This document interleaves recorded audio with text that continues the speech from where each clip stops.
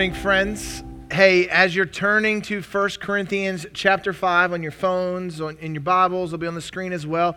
I do want to just pause as we kick off our service to pray for our pastor. Pastor Aaron wanted so badly to be back with you this morning. I know he's watching, but we want to just pray for him. It's been hard for him to miss this many weeks in a row being with you and preaching. So let's just pause before you dive in and let's pray for him. God, thank you for Pastor Aaron. Thank you for his love for you that compels him to love us and lead us so well. God, we miss him. God, we want to see him healed, and we take heart in the fact that you are the healer, you are the great physician. So we're asking you to heal him so that he can return to lead us, God, from the pulpit in no time. God, just walk with him in this season. In your name we pray. Amen. All right, I'm going to jump right in. We're going to start reading, and then we'll talk about it as we go. 1 Corinthians chapter 5, verse 1.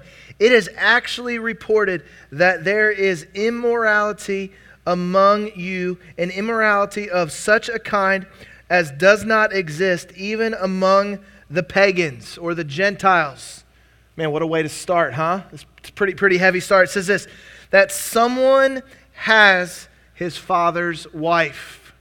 All right, I'm just going to put it out there. What that is referring to is a young man is sleeping with his stepmother. So that's where we're started. So you can imagine yesterday, Pastor Aaron texted me and he says, hey, I can't go tomorrow. Do you want to preach? And I was excited. I love to preach. I love to teach. And I was like, yes, I will. And then I opened up and read 1 Corinthians chapter 5, the first verse. And I was like, oh man. So I went and talked to my wife. She gave me a couple things. She said, first of all, there's no crying in sermon prep, so get off the ground. So I got up, dusted myself off, and I said, but I think I'm sick. And she said, no, you're not. When you're a balding, almost 40-year-old, you can't fake being sick anymore. So here I am. But let me just tell you this. It is as you already see, this is a heavy, heavy passage of Scripture that we're going to be dealing with this morning. It's intense. It's at times hard to wrestle through some of it, but it's important. But I will also say this just real quick about this. As you see in the first verse, it is also a very mature, at times adult-themed passage of Scripture. My 10-year-old and 12-year-old sat through it, and I had no problem with them sitting through it, and your kids will be fine. However, if you're a little bit uncomfortable, we do have a phenomenal children's ministry. Today might be the best day to check it out. So just saying that, this is a no judgment zone, but we're going to dive right into this and kind of explore this together. But you know, the truth is, the more I dug into 1 Corinthians chapter 5, the more I initially was like, man, this is going to be hard to wrestle through. The more I realized how much we need this as a church. And I don't just mean right here, but I mean the church at large. How tough love is so pivotal. How hard conversations are so important. Here's the thing, we all know that. I think, for me, I think back to a tough love conversation as a dad that I had. Many of you know our story. In 2019, our middle daughter, Addie, as a 7-year-old, was diagnosed with leukemia. Hard day, difficult day, a day that no parent ever wants to walk into. And we watched as her hair fell out. We watched as the drugs just destroyed her little body. And I remember one time in particular, she was just struggling so much. I mean, she's got nausea and her energy's depleted. She can't go to school, and she has to take pills every single day for 2.5-year time frame, chemo pills, and then they would throw in steroids, and they would throw in other things to prevent infection. And it was a hard place for her to be at. And so she came to us, and she said, Mom and Dad, I don't want to take my pills anymore. Do I have to keep taking my pills? And so we looked at her and we said, Addie, you're old enough to make your own decision. And you know what? That is your responsibility. That's your choice. And so you can do whatever you want to in this situation. None of you believe that's what I did, right? Because no parent in their right mind would ever dream of doing that. We lovingly looked at her and we said, sweetheart, we are so sorry. Like, what's your favorite drink? How can we help you get that drink to help this go down? We can't imagine what you're going through. We hugged her. We loved on her. We got her whatever her favorite drink was. And for 2.5 years, we made sure she took her pills every single day. And we told her, but here's the toughest part of the love. We said, Addie, these pills are what God is going to use to save your life. This medicine is what is going to keep you healthy, and you need this medicine. And so we had that tough love, and God did bring her through it. But here's what I know. Tough love prevents us from experiencing tougher consequences. Tough love keeps us from the path and the road of destruction. Difficult conversations keep us from being destroyed. You know that, I know that. Think about it this way. How many of us, a coach, a parent, a teacher, a grandparent, an aunt, an uncle, had a hard conversation with us, and because of that hard conversation, it kept us from marrying the wrong person. It kept us from choosing the wrong career path. It kept us from going to the wrong school. It kept us from studying the wrong thing because someone loved us enough to have that tough conversation. On the flip side, how many of us, we have regret in our life today? We have things that we wish were different. And it's because either A, we ignored that tough love, or no one loved us enough to have that hard conversation. And so we ended up in this deep pit, in this deep spiral, this place that we wish that we were not in. Because tough love prevents tougher consequences. We know that to be true. But here's what I also know to be true. In a room this size, a couple hundred people, there's 3 or 4 or 5 of us that are like, yes, finally a sermon about confronting others. I've been waiting for this moment. All right, those of you, if you do the Enneagram, you're the 8s. You love the hard conversation. But for the rest of you, you're like, oh, do we have to? Because we dread having those hard conversations. And even if you like to have them, you hate being on the receiving end of them. You just do. But here's the thing. Our loving Heavenly Father knows all that. But He also knows what's best for us. He has designed us to be in a place where when we can lean into those conversations and when we can receive them with a posture of openness and a posture of humility, it will save us from death and destruction. And I want to just pause and say this. If you're not a Jesus follower, if you're kicking the tires, if you're searching a little bit, I would invite you. This passage we're reading is written by the Apostle Paul to Christians about how they should deal with other Christians. So as you lean in, as you listen in, think about this as a daddy who loves his kids and is willing to do whatever it takes to protect them, to care for them, to lean into the hard conversations. Think about it from that perspective. And I invite you just to listen in and see what you can learn and take away from that. A little bit of what's happening here, if you haven't been with us, we're in the book of 1 Corinthians, and the first couple months the whole thing has been about divisions in the church. Today we're going to take a right-hand turn. And for the next couple weeks, we are going to talk about sexual issues within the church. And this shouldn't come as a surprise because the Corinthian culture was very sexually corrupt for a couple reasons. One was it was a upwardly mobile culture, and so many young adults were moving there and they were living promiscuous lifestyles. Another reason was that the Corinthian culture, it was a collision of the Greeks and the Romans coming together, and as they were colliding, they were bringing many different temples and shrines and rituals, and a big part of the rituals of both of these religions was temple prostitution. So it was a sexually charged culture that it's going on here. But as you're going to see, that even for the culture, what happens here is mind-blowing. So, first of all, we see that Paul is giving and receiving this shocking report. Right? Verse 1 tells us that even in the perverse culture that they were in, the pagan neighbors were actually shocked by what was going on. Well, what was going on? A young man is sleeping with his father's wife. That word sleep, it's present tense, it's continual, it's currently happening. There's immorality. In that culture, you need to know this a little bit, that the life expectancy was much lower than today. And oftentimes women would die after having multiple kids or even one kid. They would die in childbirth. And oftentimes husbands would take a second wife after their wife had passed away, and she would be quite a bit younger. Sometimes similar in age to some of his oldest children. And we don't know if that's the case here or not, but in any case, we do know that what's happening is sickening. It's gross, it's perverted, it's twisted, so much so that their pagan neighbors are looking at them and they're being like, that is sick. That is nasty. I cannot believe that you are doing that.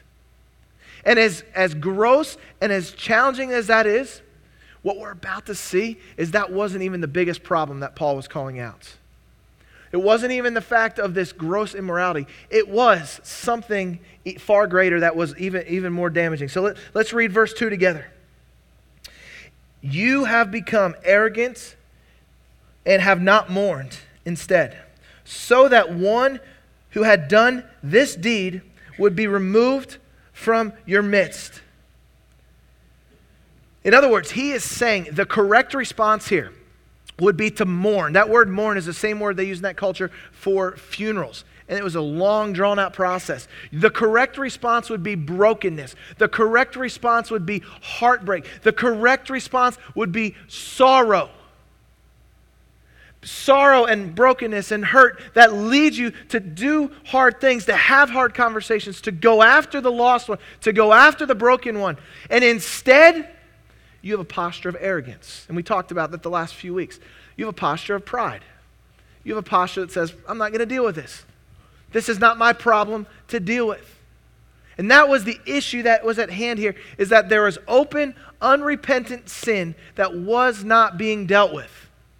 It was being ignored. It was being swept under the rug. And we're not told specifically why. The truth is, it could have been that they just said, you know what? That's your truth. You live your truth. I'll live my truth. They could have said, that's your problem, not my problem. If it was modern day, maybe they would say, what happens in Corinth stays in Corinth. I don't know. But for whatever reason, they ignored it. But at its heart, I know why they ignored it. It's the same reason you and I don't have hard conversations. Because they didn't want to get messy. They didn't want to pay the price for what it was going to cost them. What if this damages my relationship with my brother or sister in Christ? What if my reputation is hurt through this process? What if, and they had all the what ifs in mind, and so they did not want to lean into it and they didn't want to deal with it. And Paul is saying that is pride, that is arrogance, and that's destructive, and that's really, it's unacceptable that they're doing that. And Paul is shocked by that report. And let me just say this up front, just to be clear. That the report that there is sin is not what's shocking to Paul. Paul refers to himself as the chief of all sinners. Paul wasn't surprised that there was sin in the church, and neither should we. He was surprised, he was heartbroken, he was devastated because they were tolerating it and they weren't repenting and they were almost just saying, you know what, we don't care about this. And that's at the core in all of this conversation today. And so it's a shocking report, but the second thing is there's a shocking response by Paul. Look at verse 3. For on my part, though absent in body but present in spirit. Okay, let me just pause right there. This isn't a overly spiritual statement. He wasn't saying like I'm with you like in this mystical way. It would be like if you said, hey, sorry I missed your birthday party, but I was there in spirit. That's the phrasing that's being used here, okay? So, though absent in body but present in spirit, I have already judged him who has so committed this as though I were present. Paul is saying, if you truly love and care about someone, you're going to go after them. You're going to judge them. Because tough love prevents us from experiencing tougher consequences. Now, this is shocking for a number of reasons. One is it's shocking because it feels judgmental. Well, he actually used the word judging, so it doesn't just feel. It is judgmental. But here's why that's shocking to us as a culture. All right? If you Google, the Bible says not to, here's some of the top things that are going to come up. Some of them you're like, that makes sense. Others you're like, man, I'm not sure why that's at the top of the list. But look at the top of the list right there. The Bible says not to judge.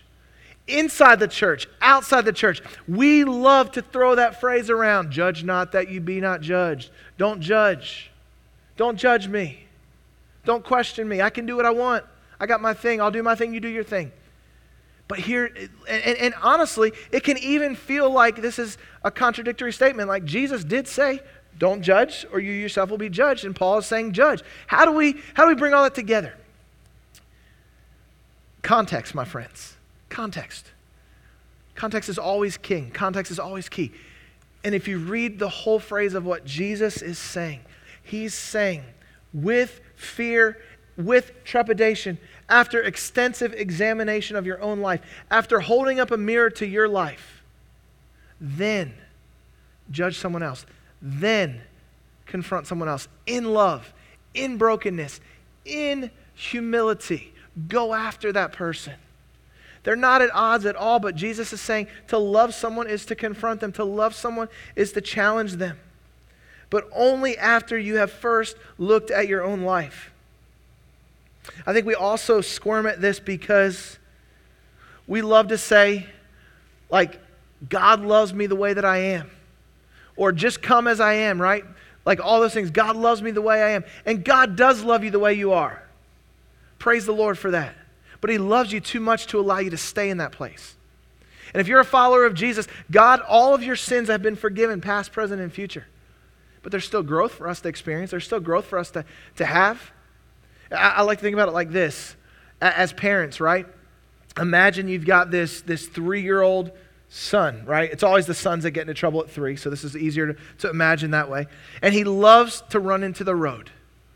And so first you take him, you say, Johnny, don't do that. Johnny runs into the road again, almost gets hit by a car. Johnny, don't do that. Consequence. Johnny, don't do that. Johnny finally, he keeps getting consequences. He looks up at Mama with those puppy dog eyes, right? And he says, Mama, don't you love me the way that I am? She's not going to say, you're right, I do, as you were. No mother's going to say that. She's going to say, I do love you, son. But I also care about you and I want to protect you. I want what's best for you. And that's the picture that we see here in this tough love, these tough conversations that Paul is challenging them to do. And he continues, though, with this shocking response. It gets even more shocking. So not only is this idea of judging, but then he unpacks what that looks like. Verse 4 and verse 5. In the name of our Lord Jesus, when you are assembled, that word means gathered, okay? That's really what the word for church is. It's a gathering. It's a called out assembly. It's a movement on a mission. When you are assembled, when you are gathered, and I with you in spirit, with the power of our Lord Jesus, I have decided to deliver such a one to Satan. Whoa, that feels harsh all of a sudden, doesn't it? For the destruction of his flesh, so that his spirit may be saved in the day of the Lord Jesus. Wait a minute, Paul. Hand them over to Satan? Like, I get tough conversations. I get church discipline. I get punishing them, but handing them over to Satan? Man, that feels harsh. And to be clear here, again, this is important. This is talking about an unrepentant person. This isn't someone who messed up and is striving to go through it. Right? Like we as a church, if we're honest, we have a tendency to shoot our wounded, to kick people while they're down, to heap it on broken people. All right? This isn't what we're talking about. This isn't that idea of going after people while they're down. This is a person who is blatantly unrepentant and they don't care about it. And so when he says hand him over to Satan, picture it like this. Think of the church, not the building, but the people as a hedge of protection. Or an umbrella of protection. And when you're inside the church, you're a part of the family of God. And the world is run, we're told that Satan is the king of this world, the prince of darkness. The world is run by Satan. And when you're in the world, it is a rough place to be. It is a difficult place to be. It is a painful place to be. But as a part of the family of God, we're sheltered from that.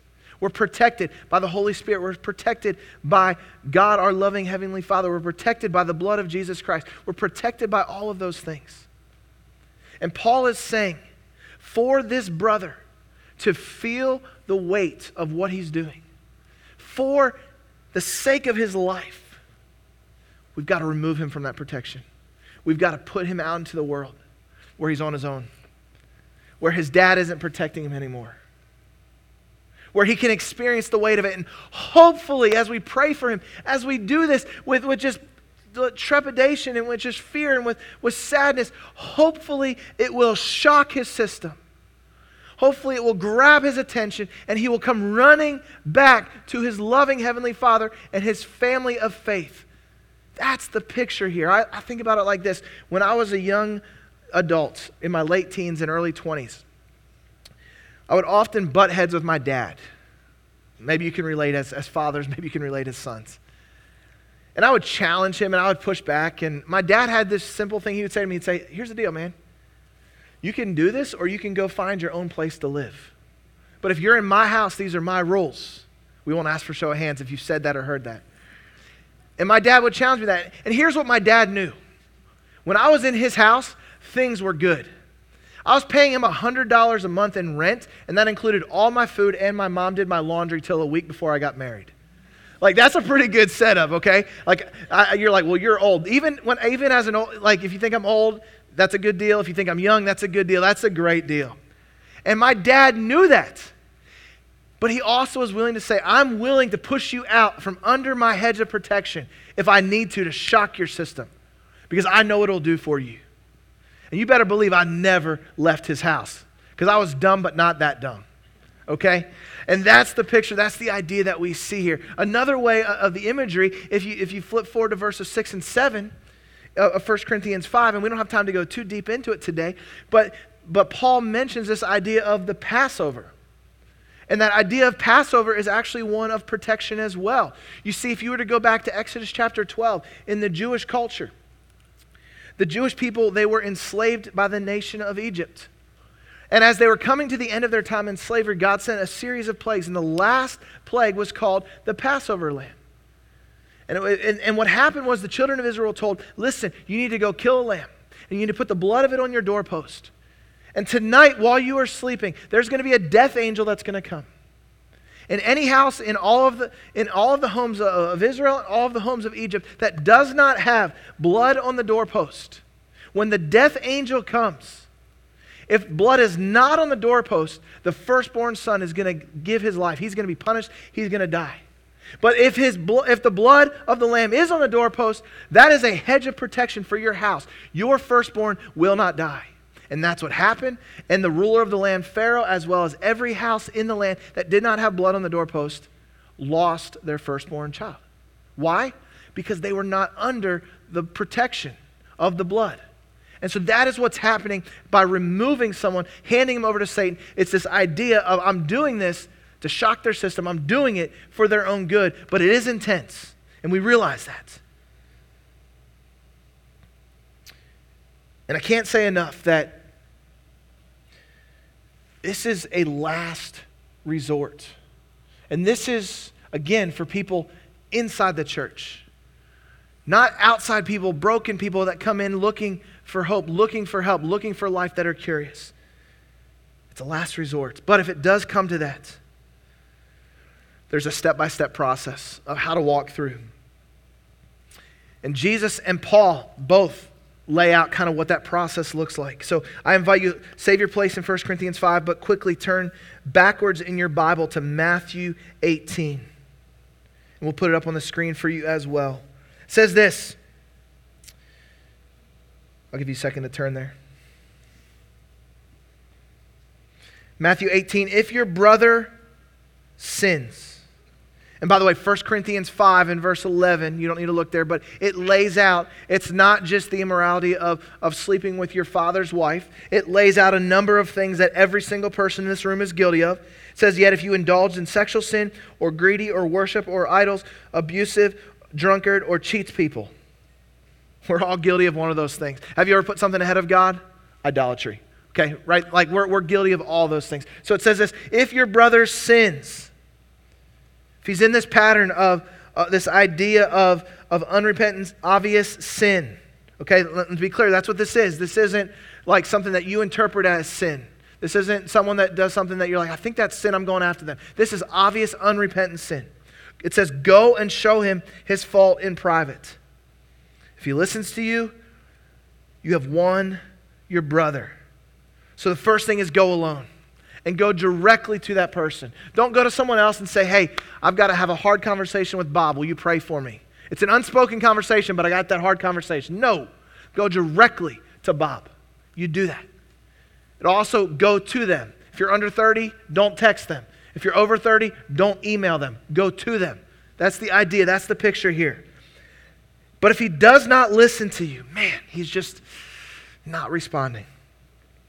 Take one or two more with you, so that by the mouth of 2 or 3 witnesses, every fact may be confirmed. So take a few people with you. Why do you do that? One is it turns up the heat a little bit. Again, we're trying to avoid having to remove them from the church. We're trying to avoid handing them over to Satan. But it also gives protection to what you're saying. No, like, listen, I'm seeing the same thing he is. This is something that really concerns me. This is a pattern in your life, and I'm really concerned about you. I love you too much to not say anything. If he refuses to listen, tell it to the church. And if he refuses to listen, even to the church. So you've taken it to church leadership. You've taken it to the leaders of the church. Now she's feeling the full weight of the church challenging them. What does it say? They've refused to listen.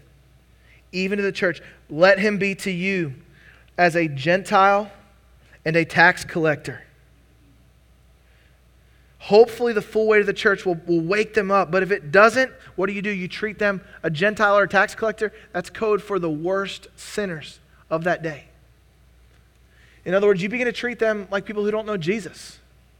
Well, what does that mean? What does that look like? It doesn't mean that they cannot attend church, right? Because tax collectors and sinners, they were invited into the church. But what it does mean this, is they are no longer get to experience the blessings and the benefits of being a part of a family.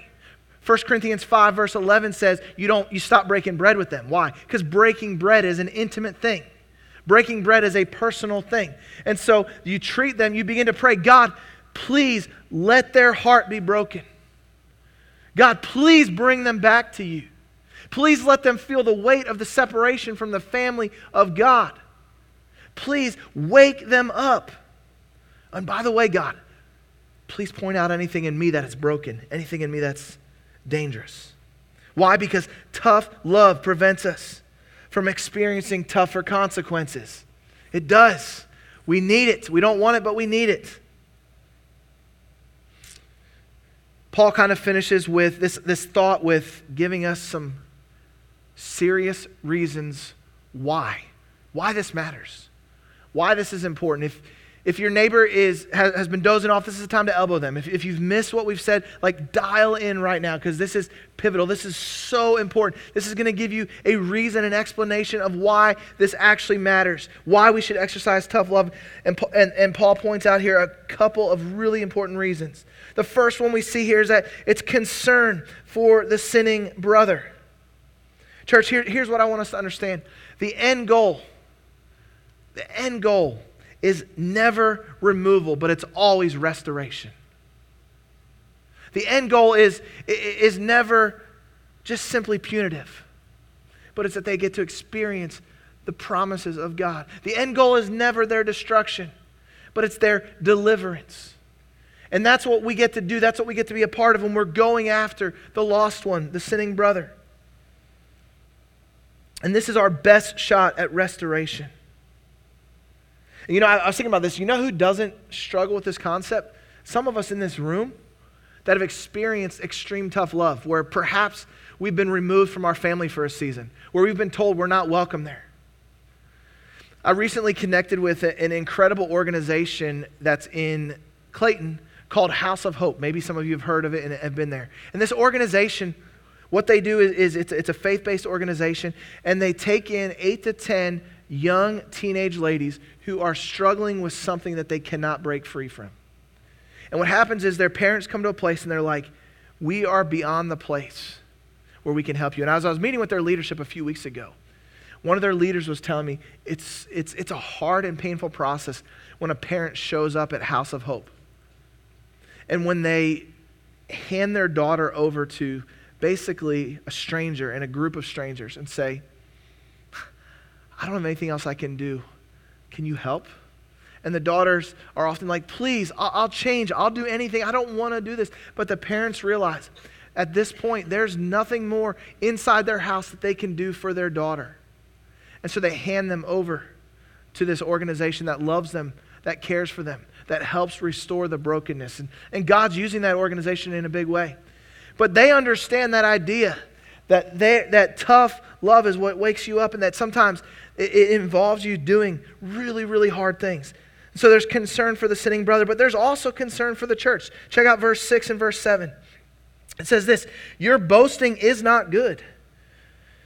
Do you not know that a little leaven leavens the whole lump of dough? If you don't know what leaven is, think modern day, think this idea of yeast, okay? A little bit of yeast makes bread rise. So it's that idea of a little bit impacts the greater good. So clean out the old leaven so that you may be a new lump, just as you are in fact unleavened. For Christ our Passover also has been sacrificed. Think about it this way. In our culture, because I realize many of us don't bake bread anymore, but think about it this way. Most of us, if we're 30 or older, we have a dermatologist. Right? You're like, man, bread dermatologist? We go to our dermatologist. Why? Because if there are moles or if there are spots on our skin, we want someone that's an expert to look at them and to determine if it's a big deal or not. So I've got a scar on my chest. It wasn't even a cancerous mole. It was a precancerous mole. They took it out. They said, that's bad. They went back in and they scraped what's called the margins of it. Why? Because they knew not in weeks, not in months, not probably even in a few years would this be a big deal. But in 8 years, 10 years, 15 years, it would eventually spread into my lymph nodes, spread into my blood, and it would take my life. And so it was a big deal. And so in that context, they took this serious. Why? So that it didn't become serious. And that is what Paul is saying. Take your anger serious before it becomes serious. Take your lusting serious before it becomes serious. Take your flirting with someone who's not your husband, not your wife, serious before it becomes serious. Take your habit serious before it becomes an addiction. Take all of these things, take them serious before it becomes serious. And do that individually, but oh, by the way, collectively, you need to do that as well. After you've examined your life, take the sin in your brother's life serious before it becomes serious for the whole. Like, this is a big deal. And so there's this idea of concern for our brother. But not just that, but it's also concern for the world around us. Check out verse 9. He says, I wrote you in my letter not to associate with immoral people. And by the way, he qualifies this. Some of us, it's easy just to stop right there and to go hardcore and be overly fundamental, or to be Amish, or to all move to a colony where we're cut off from the world. That's not what he's saying. I do not mean all the immoral people in the world, or with the covetousness, swindlers, or idolaters, for then you would have to leave this world. In other words, it's not going to work anyways. What is he talking about? For what do I have to do with judging outsiders? Do you not judge those who are within the church? In other words, stop looking outside and start looking inside. But those who are outside, God judges, leave it to him, but remove the wicked man from among yourselves. Why? Because the world is watching. Take this serious because the world is taking note. We may not realize this, but there are more people in our communities today who will never set foot in a church again than there are those who are attending church. And the same thing is true for people with their Bible. So guess what? The only version of a Bible many people are getting to read. That's it.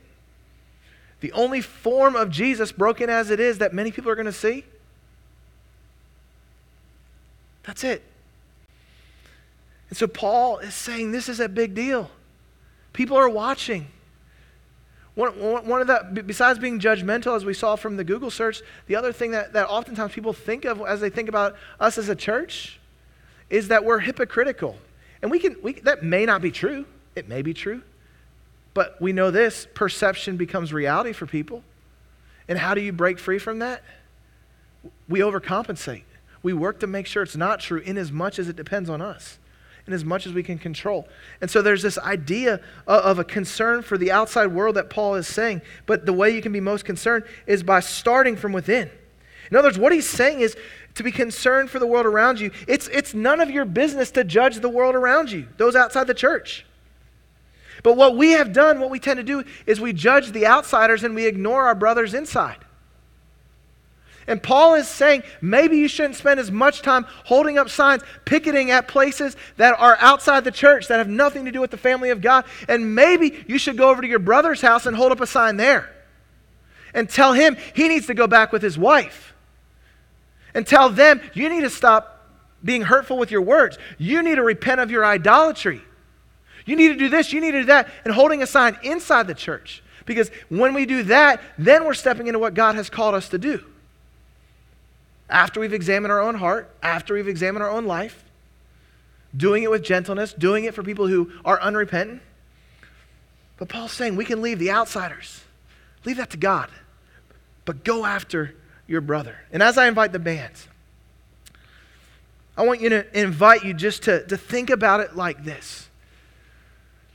Imagine with me if the church, the Big C church, truly became a hospital for sinners.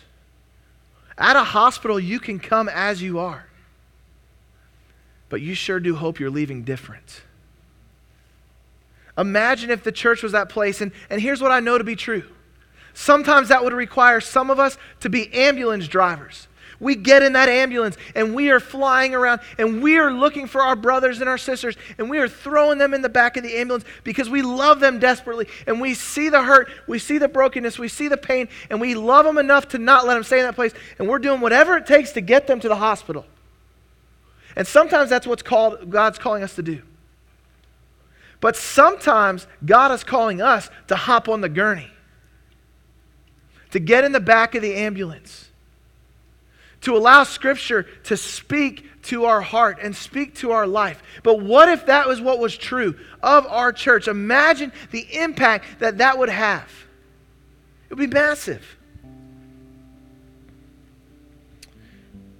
And what if the greatest way for us to be sharpened, the greatest way for us to avoid the leaven, the cancer in our life, was to be fully known and be fully loved. To be transparent. To jump into a relationship, a community with someone, and to be real, to be vulnerable, to be loved as we are, to be challenged. You know, I think the thing that keeps so many of us from doing that is this idea of what will other people think about me? What will they think if I'm real? What will they think if I'm authentic about my struggles? Can I tell you something? They're not worried about that. They're thinking the same thing you are. What if someone else thinks this about me? What are other people thinking about me? We're all thinking, what do other people think about us? And we're not actually thinking about other people. That's the irony of it all. But we have to be willing to be transparent. We have to be willing to be authentic. And you know the best way to avoid someone calling out the wrong in our life? It's not to avoid relationships. It's not to avoid intimacy, because people will still find wrong in our life. The greatest way is to examine our own heart. Is to know God's word and use it as a mirror that we hold up to our life, that we read things through. That's the greatest way. And so today, church, where is the leaven in your life? Where is the cancer in your life? The thing that you hope nobody finds out about? The thing that's buried in your browser history? The thing that's deep in a text thread? The thing that's hidden in your bank account? The thing that if it is left unchecked, it's going to destroy your life. And eventually destroy the life of those around you as well. In a minute, as we sing, as they lead us, I want to just invite you to say, God, what is it? Search me, oh God. Try my heart. Know my thoughts. What is that thing? We all have it. For some of us, though, perhaps we feel like we're trapped in sin and we can never break free No matter how hard we try, no matter how much we do, we are just constantly trapped and we can't do more. And it just seems like we're on this treadmill and we can't ever receive and accept God's approval and God's goodness in our life. And I want to just offer this up to you, that if you feel like you're trapped in sin and you're never experiencing victory of sin in your life, could it be that you've never surrendered your life to Jesus? Could it be that you are only trying to accomplish it on your own good and your own strength and your own back? Think about it this way. When I was in high school, I was good friends with my gym teacher's son, and we would play golf together. And I'm terrible at golf. It doesn't matter how much I play, I'm terrible at golf. So my gym teacher, he gave me this nickname, Do-Over. And so he would call me Do-Over because I would hit a shot, it'd be terrible. I'd hit another shot, and it would be worse than the first one. And I would just say Do-Over, and not just on the drive, but on like anywhere along the hole. And in my mind, I thought, if I have a do-over, it'll be better the next time. And that's what we think in life. Well, do-over. Well, do-over. But yet we keep hitting it to the right. We keep hitting it to the left. We keep hitting it off houses, whatever.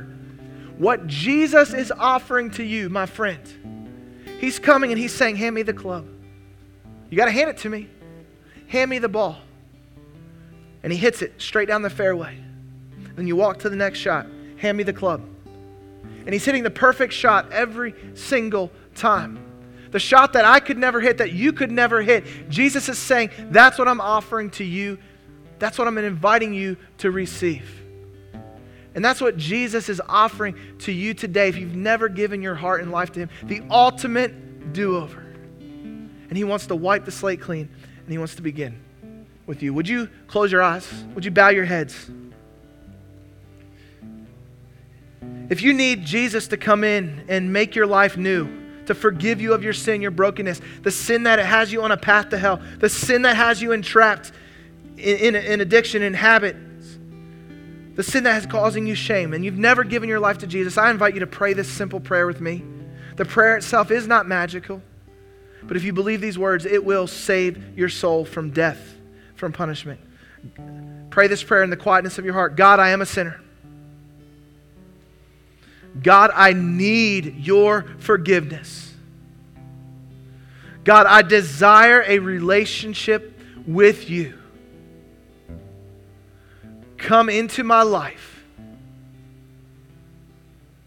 And I invite you to be Lord of everything. Help me to walk in obedience to you. Amen.